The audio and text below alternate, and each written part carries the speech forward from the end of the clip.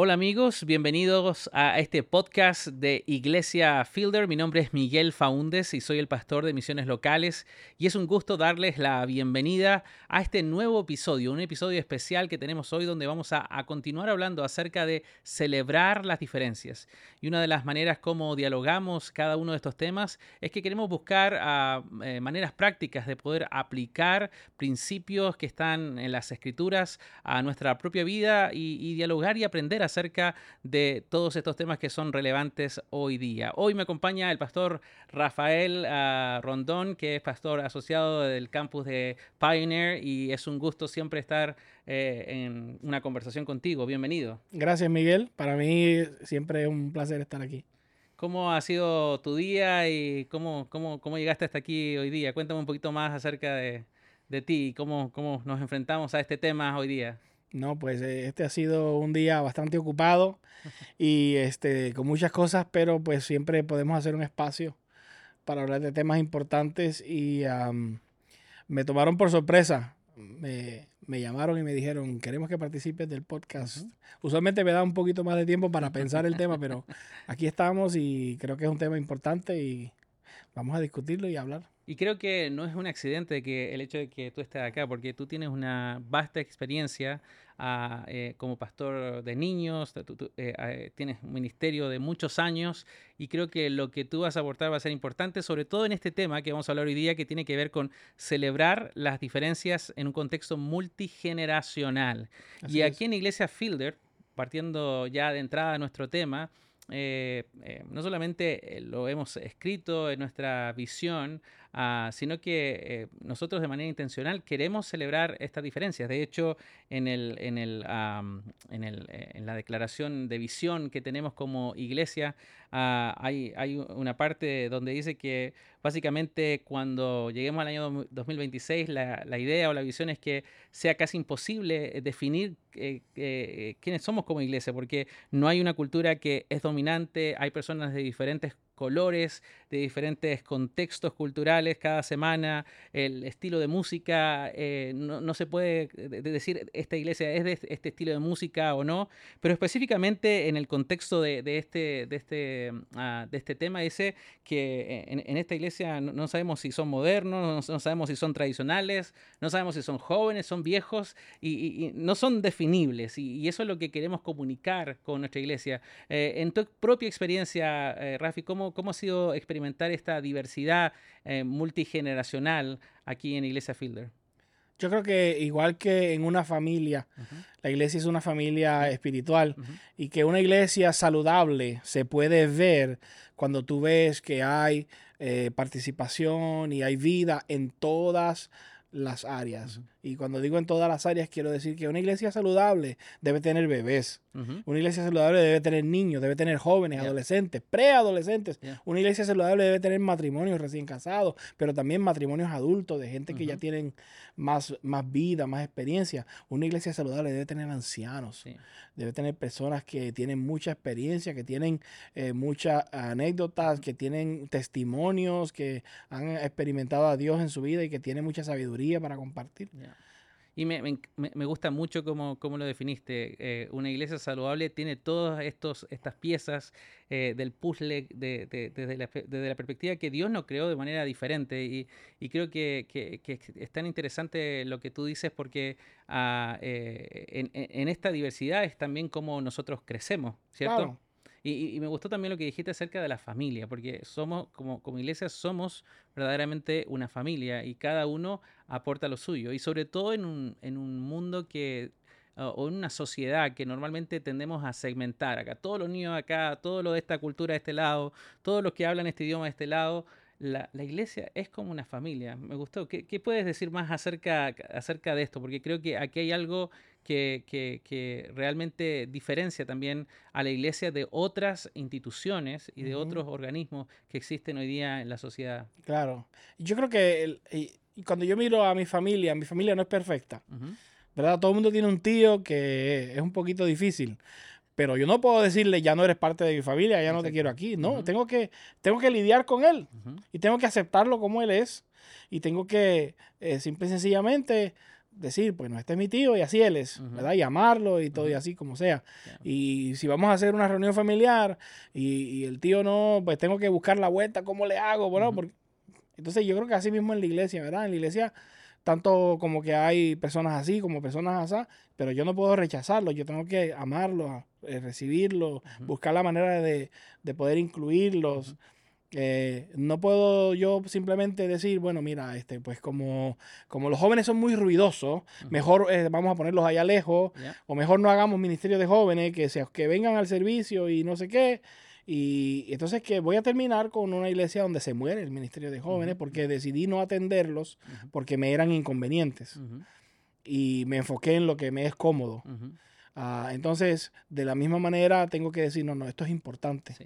Ellos son parte de esta familia, tengo que atenderlos, tengo que valorarlos, tengo que invertir en ellos, aunque me cueste trabajo, aunque me cueste incomodidad, pero tengo que hacerlo. Exacto. Y definitivamente ahí tocaste un tema importante que podríamos ahondar un poco más acerca de la importancia de celebrar las diferencias, pero como en todas las familias tenemos diferentes personas de diferentes edades, obviamente a veces cuesta dialogar o interactuar o incorporar o incluir a diferentes tipos de edades porque son necesidades diferentes, son Claro. puntos de vista diferentes, hay experiencias diferentes.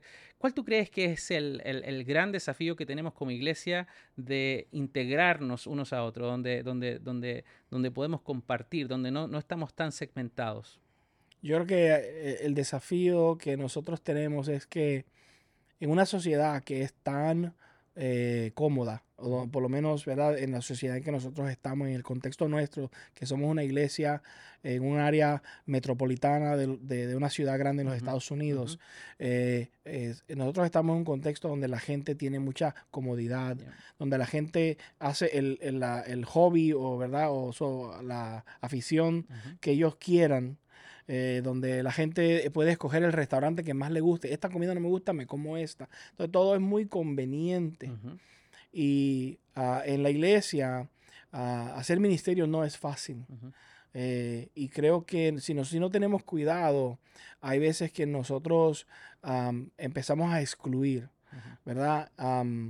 Una persona que están acostumbradas a hacer las cosas de una manera, quizás les cuesta, igual que como en una familia, a un abuelo le cuesta entender cosas nuevas que están haciendo sus nietos, porque ujú, son una nueva generación que piensan ujú, diferente, ujú, que actúan diferente. yeah, Y el abuelo dice, hijo, pero es que en mis tiempos no se hacían esas cosas, ujú, se hacían así, así.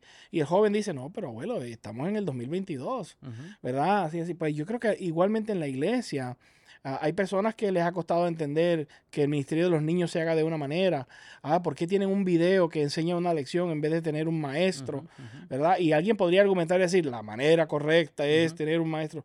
Pero estamos ministrando a niños del 2022 ujú, o sea, eso es lo de ellos, ujú, lo gráfico, los claro, videos, y nosotros estamos buscando las herramientas que funcionan. exacto. Entonces, a la hora de la verdad, hoy día nosotros en este país tenemos muchísimas iglesias que se están muriendo porque dejaron de atender las nuevas generaciones, Ujú, porque dejaron de ser flexibles y dijeron, no, no, no, aquí solo se van a cantar los himnos del himnario de gloria ujú, y nada más. ¿Y qué pasó con las familias jóvenes que dijeron, bueno, vamos a la otra iglesia donde ujú, tienen guitarra? yeah, ¿Verdad? O igual alguien dijo, no, aquí solamente se va a hacer la lección con las cartulinas de felpa que se pegan, ¿no? ajá, Y los papás decían, no, pero aquí mis niños no están interesados acá. ¿Y qué claro, pasó con esa iglesia? claro. Que tienen un ministerio de niños que no funciona porque no hay nadie allí, Ujú, ¿verdad? Yo como ejemplo pongo que hace unos 15 años atrás llegamos a visitar una iglesia y nos encontramos que tenía un edificio valorado en $2 millones. Eran unas 60 personas. ujú, Cabían 500, pero eran unas 60 personas. Y tenían una ala completa de salones, de niños preescolares, de niños, todo precioso, Miguel, ujú, con alfombras de colores, con juguetes, con todo. Y cada domingo esas puertas estaban todas cerradas porque no había ni un solo niño. ujú, Si llegaba una familia a visitar ujú, ese domingo y traía a un niño, entonces los hermanos corrían a ver ujú, quién se yeah, pone de voluntario a yeah, ir a la área de los niños yeah, y abrían una puerta y allí ponían a yeah, ese un niño a atenderlo en un salón de niños porque era una iglesia Ya. de ancianos. Allí todos eran de 50 para arriba, Ujú. ¿verdad? Pero en algún momento, esta iglesia que en un momento estuvo llena de vida y de Ujú. familias, en algún momento dejaron de cultivar Ya. y solamente se quedaron los que estaban ahí de hace mucho tiempo. Ujú. Perdieron de perspectiva, perdieron de vista Ya. el ministerio de los niños, el ministerio de los jóvenes, Ujú.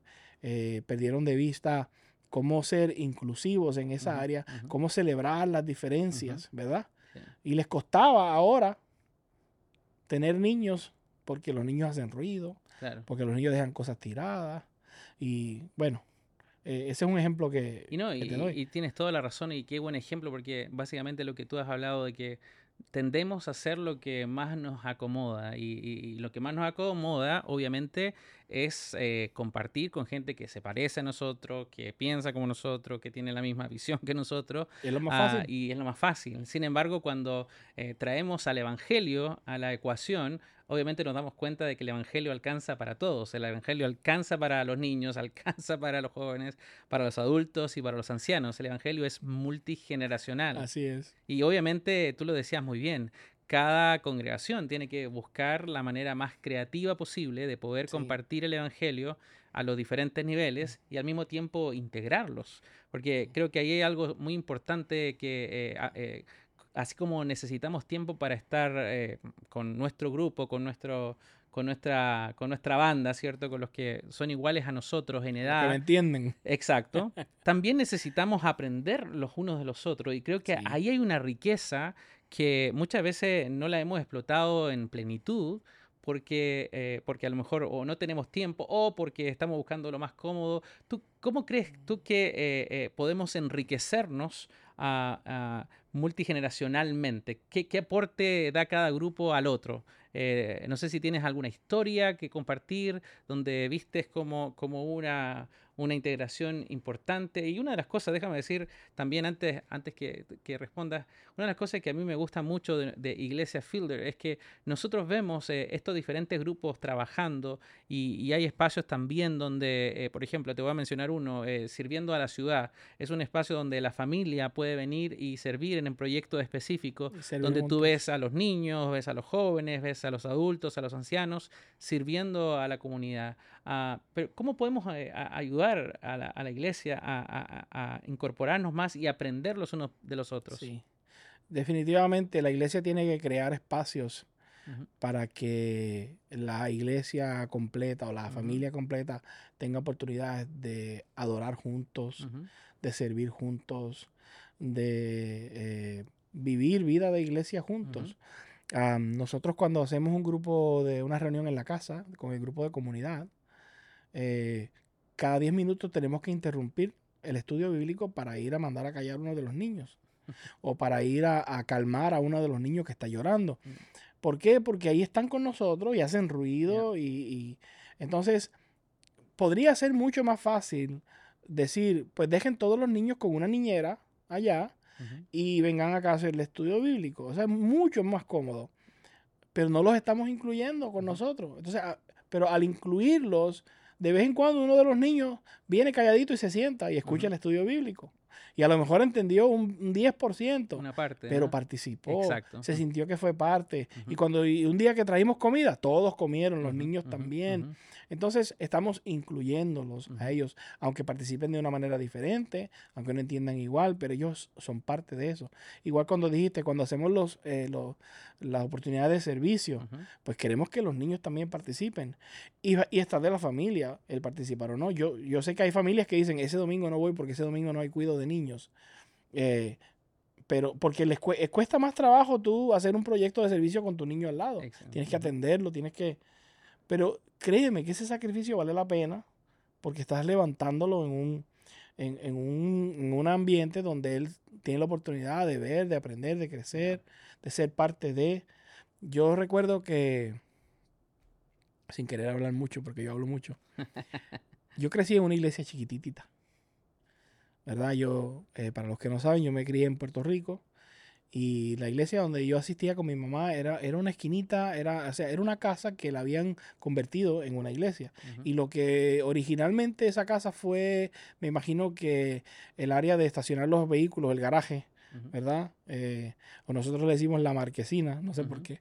Pero allí en esa área lo convirtieron en lo que después fue el auditorio donde teníamos el servicio. ujú, Pero allí caben, no sé, unas 80 personas apretadas. ujú, Am, y en esta iglesia chiquitita habían de todas las edades, ujú, pero recuerdo que siendo yo un jovencito de unos 13 14 años, me dieron la oportunidad de yo ser parte del grupo líder de los jóvenes. ujú, Y teníamos que reunirnos y decidir nuestro itinerario, qué vamos a hacer este viernes, qué vamos a hacer el próximo viernes. ujú.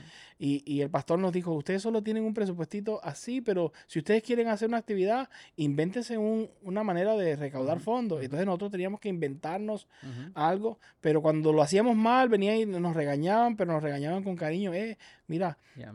debieron hacerlo mejor de esta manera. Ujú, Entonces, ¿qué quiero decir con esto? Que nos dieron la oportunidad, de siendo unos jovencitos, de desarrollarnos, ya, pero nos dejaron liderar, aunque no sabíamos ya, liderar. ya. Pero cuando cometíamos el error, nos corregían, nos enseñaban, nos daban esa oportunidad. ¿Y qué hicieron? Formaron líderes, Exacto. Ujú, ¿verdad? Entonces, ya siendo yo un joven de 17 18 años, ya yo me integraba más a los servicios de adultos. ujú, ¿Por qué? Porque ya estaba yo acostumbrado a colaborar con ujú, ellos. ujú. Donde cuando muchas veces tú ves que en una iglesia donde hay jóvenes que no tienen ningún interés de estar en el servicio con los adultos. ¿Por qué? Porque no hay dinámica, Exacto. no hay oportunidades para ellos Y compartir. eso no sucede por accidente, eso hay que hacerlo suceder. Y Hay que hacer cosas intencionales. exacto, Sí, y tienes que crear espacios donde las familias compartan. Creo que exacto. de vez en cuando las iglesias deben tener un día de compañerismo, un día de juego, un Ajá, día de, no sé, un picnic, ujú, ¿verdad? O algo así, donde la gente compartan, se conozcan. ya. Y hay tanto que podemos aprender los unos de los otros mientras tú compartías la historia de tu iglesia ahí en Puerto Rico. Eso me hacía pensar en el tiempo cuando estaba trabajando como pastor de jóvenes. Conocí una historia de una iglesia donde normalmente en las iglesias hispanas el grupo de jóvenes y los ancianos hay una tensión, no sé cómo llamar, cómo decirlo, porque a los jóvenes, tú lo dijiste muy bien, les gusta la música alta.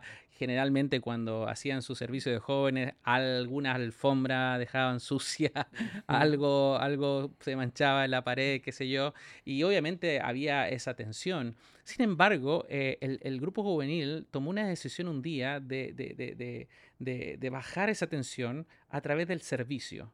Y fue interesante ver cómo ellos organizaron una cena, los adolescentes, una cena para todos los ancianos, pero ancianos, re ancianos, eso que Ajá. ya están bien arriba. Y dijeron, vamos a hacer una cena. Y todos los adolescentes eran los meseros. Ellos cocinaron para estos casi abuelitos. Ellos incluso sentaron a un adolescente en una de las mesas con los abuelitos y comenzaron a hacerles preguntas. Y tú sabes, cuando tú le haces una pregunta a una persona anciana que ha vivido toda una vida con mucha experiencia, puede estar horas ahí hablando de sus historias. De hecho, fueron tan sensibles que cuando estaban en esta cena pusieron música que les gustaba, la música de antaño, música antigua, para que ellos se sintieran cómodos. Y fue interesante lo que se quebró, lo que se generó con este acto de servicio que integró a los adolescentes, a los ancianos de la iglesia de una manera única. Ujú. Te puedo decir, la próxima vez que pasaba algo dentro de esa iglesia y alguien criticaba a algún adolescente, ¿quién piensas tú que era el primero que saltaba o los primeros que saltaban a defender a esos adolescentes? Los Eran esos ancianos. ancianos, porque ellos habían recibido amor, habían recibido respeto, y yo creo que ahí hay algo inteligente, ahí hay algo Ujú. del evangelio, ahí hay algo que tiene que ver con ser intencionales, lo que acabamos de estar Sí. hablando. Esto no sucede que nos tropezamos y ya estamos celebrando las diversidades multigeneracionales, sino se genera a través de actos bien pensados, actos que están alineados Claro. con el Evangelio y sobre todo actos llenos de amor. ¿Qué piensas? Nosotros en una familia buscamos la manera de de que la familia crezca saludable, de enseñarle a nuestros hijos a cuidar de su familia, de sus padres, y inculcamos cosas Ujú. que, que son de alto valor y creo que igual debemos hacerlo Ya. en la iglesia, ¿verdad? Ujú. Si para nosotros es de alto valor que haya diversidad en edad, en todas esas cosas y que haya armonía a la misma vez, pues Mm. tenemos que inculcarlo, Ujú. ¿verdad? De la misma manera por ejemplo, mi abuela Ujú. hacía unas tortas muy ricas y le pasó la receta a mi mamá Ujú. y luego mi mamá se las pasó a mi esposa Ujú. y ahora mi esposa se las pasó a mis hijas, Ujú. ¿verdad? Eso que fue pasando de Ya. generación en generación, que es muy lindo, tenemos que pasarlo nosotros Ya. también. Acá en la iglesia tenemos que enseñarle a nuestros jóvenes la importancia de todos los ministerios de la iglesia. ¿Por qué? Porque un día yo voy a ser el anciano Ya. eh, y ellos van a ser los adultos que toman las Ya. decisiones. Y en ese momento ellos van a ser los que deciden si van a cuidar de los ancianos, si van Ujú. a cuidar de los Ya. jóvenes, de los Ya. niños, porque una iglesia debe ser, ay, se me olvida la palabra, pero quiero decir que cubre todas las Sí. áreas, Ujú. ¿me Sí. entiendes? Ujú. Hay que atender la viuda también, hay Ya. que atender al huérfano, hay que Exacto. atender a los que están Ya. aquí y pues hay que sembrar en Ujú. nuestros hijos Ujú. la importancia de estos ministerios, pero si ellos no los ven, Ya. si no es algo que se menciona o que se habla, que no somos intencionales, pues no se ve como importante. Sí, y tú has dicho nuevamente algo muy importante acerca de esto y que está conectado también con el Evangelio, con algo importante de nuestra fe que es el discipulado. Debemos enseñarlo y hablaste muy bien de esta escala que siempre estamos aprendiendo y en esto de la diversidad multigeneracional creo que hay mucho que podemos hacer. Normalmente pensamos que solamente la enseñanza puede venir desde algún púlpito o de algún buen educador, pero creo que los abuelos, los padres, la familia, tienen un rol tan importante en el discipulado de las nuevas generaciones. Sí. ¿Qué piensas acerca de esto y cómo podemos tener un rol más protagónico a la hora de discipular a un nivel multigeneracional? Tenemos que dejar de tener miedo de ser parte de o de invertir en otros, porque tiene un gran valor. Ujú. Am, yo recuerdo que cuando yo empecé aquí en el Ministerio de los Niños, yo era el pastor de los niños en Ujú. Grand Prairie, y había un hermano que se llamaba Daniel. Y Ujú. Daniel tenía 76, 77 años. Am, y él vino y me dijo, yo quiero ser voluntario con los niños. Y yo dije, wow, pero este señor está ya bien, bien mayor, ¿verdad? Y no, él estaba allí, él era el primer voluntario que llegaba. Y él estaba y se sabía la lección, ya venía preparado y me Ujú. ayudaba con los niños y se hizo amigo de aquellos jovencititos que eran totalmente diferentes a Ujú. él. Ujú. Am, y una de las cosas que a mí me llamó la atención es que Daniel ya no podía, por ejemplo, sentarse en el suelo con los niños, Ujú. hacer una actividad con ellos, pero él buscaba una manera de igual conectar con Ujú. ellos. Am, él estuvo dispuesto a incomodarse Ujú. para invertir en aquellos Ya. niños y de hecho él estaba más comprometido que otros voluntarios que yo tenía que eran 30 años más jóvenes que él, Ujú. pero que se les olvidaba avisarme si no podían venir, o que Ujú. llegaban tarde, o Ujú. que no llegaban preparados. Ya. Sin embargo, allí estaba esta persona mayor de edad invirtiendo. Entonces, creo que tenemos que tener esa mentalidad de nosotros invertir en otros, ¿verdad? En otras generaciones. Ujú. Y si eso es algo que yo lo hago intencionalmente, pues el que me está viendo a mí lo está aprendiendo también. Ya. Hay un gran valor. Una de las cosas lindas de los grupos de discipulado que Ujú. tenemos acá en Ujú. Fielder es que tú puedes tener un grupo de discipulado compuesto por 4 personas totalmente Ujú. diferentes. Ujú. Ya. Entonces yo tuve un grupo en donde había una persona que era 30 años mayor que yo. Y ahí él estaba en ese grupo. Ujú. Y este señor creció en un orfanato criado por monjas. Pero en mi grupo estaba yo, que yo era un latino que crecí en una isla Ujú. que no hablaba ni inglés, Ujú. ¿verdad? Y ahora estoy en un grupo que habla inglés. Ujú. En ese grupo había otra persona que era afroamericano, tenía otra crianza. Ujú. y había otra persona que era un muchacho joven, más joven que yo. Entonces éramos un grupo bien diferente. Bien diverso. Pero en cuando edades. hablábamos de un problema o cuando uno de nosotros compartía, mira, estoy luchando con esta situación en mi vida, hermano, los diferentes puntos de vista, la sabiduría que venía de diferentes personas, qué cosa más linda. Yeah. Cómo podíamos nosotros, ¿verdad? Todos en la fe, a la luz del evangelio, pero aprendíamos uno de los otros y teníamos puntos de vista bien diferentes, porque el señor que era mayor lo miraba de una manera, yo lo miraba de otra manera, el que venía de otra cultura lo miraba de otra manera, pero encontrábamos... Se enriquecía la conversación. Se enriquecía tremendamente. Qué bien, qué bueno escuchar. Y bueno, esta conversación podría dar para mucho, pero vamos cerrando ya en el aspecto práctico. Hay muchas personas que nos están escuchando y están pensando, bueno, yo interactúo con diferentes personas de diferentes edades. ¿Cómo yo puedo de manera práctica e intencional celebrar esas diferencias e integrar a otros, a mi familia, a mi comunidad de fe? ¿Hay algún consejo, alguna idea que tú puedas compartir con aquellos que nos están escuchando acerca de esto? Bueno, definitivamente es intencionalidad. Las cosas no suceden así porque sí. No va a caer todo del cielo y no tienes que ser intencional y ponerte en esa posición, ir al lugar o apuntarte en algo que normalmente no te apuntas. No sucede si tú mismo no das algunos pasos de ser parte de algo más grande que es solamente lo tuyo o solamente lo que es cómodo. Y definitivamente esto es un desafío que lo vamos a ver cada día y esto es algo que debemos practicarlo en nuestro hogar, en nuestra casa, con nuestra familia, en nuestra comunidad de fe, en la iglesia, porque creo que vale la pena. Creo que hay mucho que podemos aprender los unos de los otros. Gracias, Rafi, por esta conversación. Gracias por la sabiduría, la experiencia que has compartido.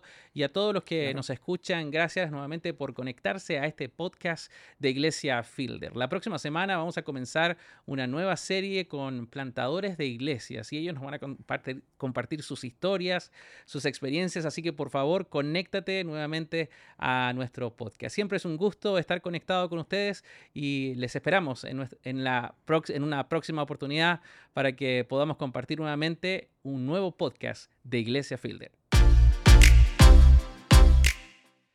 Espero que hayas disfrutado el programa de hoy. Por favor, comunícate con nosotros si tienes alguna pregunta o comentario sobre el episodio de hoy yendo a fielder.org/podcast. O si lo estás viendo en YouTube, simplemente deja un comentario allí abajo. Si te gustó el podcast de hoy, asegúrate de dejarnos un comentario y una reseña que ayude a que este mensaje llegue a más personas en nuestra comunidad. Porque nuestra esperanza es que este podcast te equipe a ti y a muchos otros a vivir una vida como verdaderos seguidores de Jesús fuera de las paredes de la iglesia.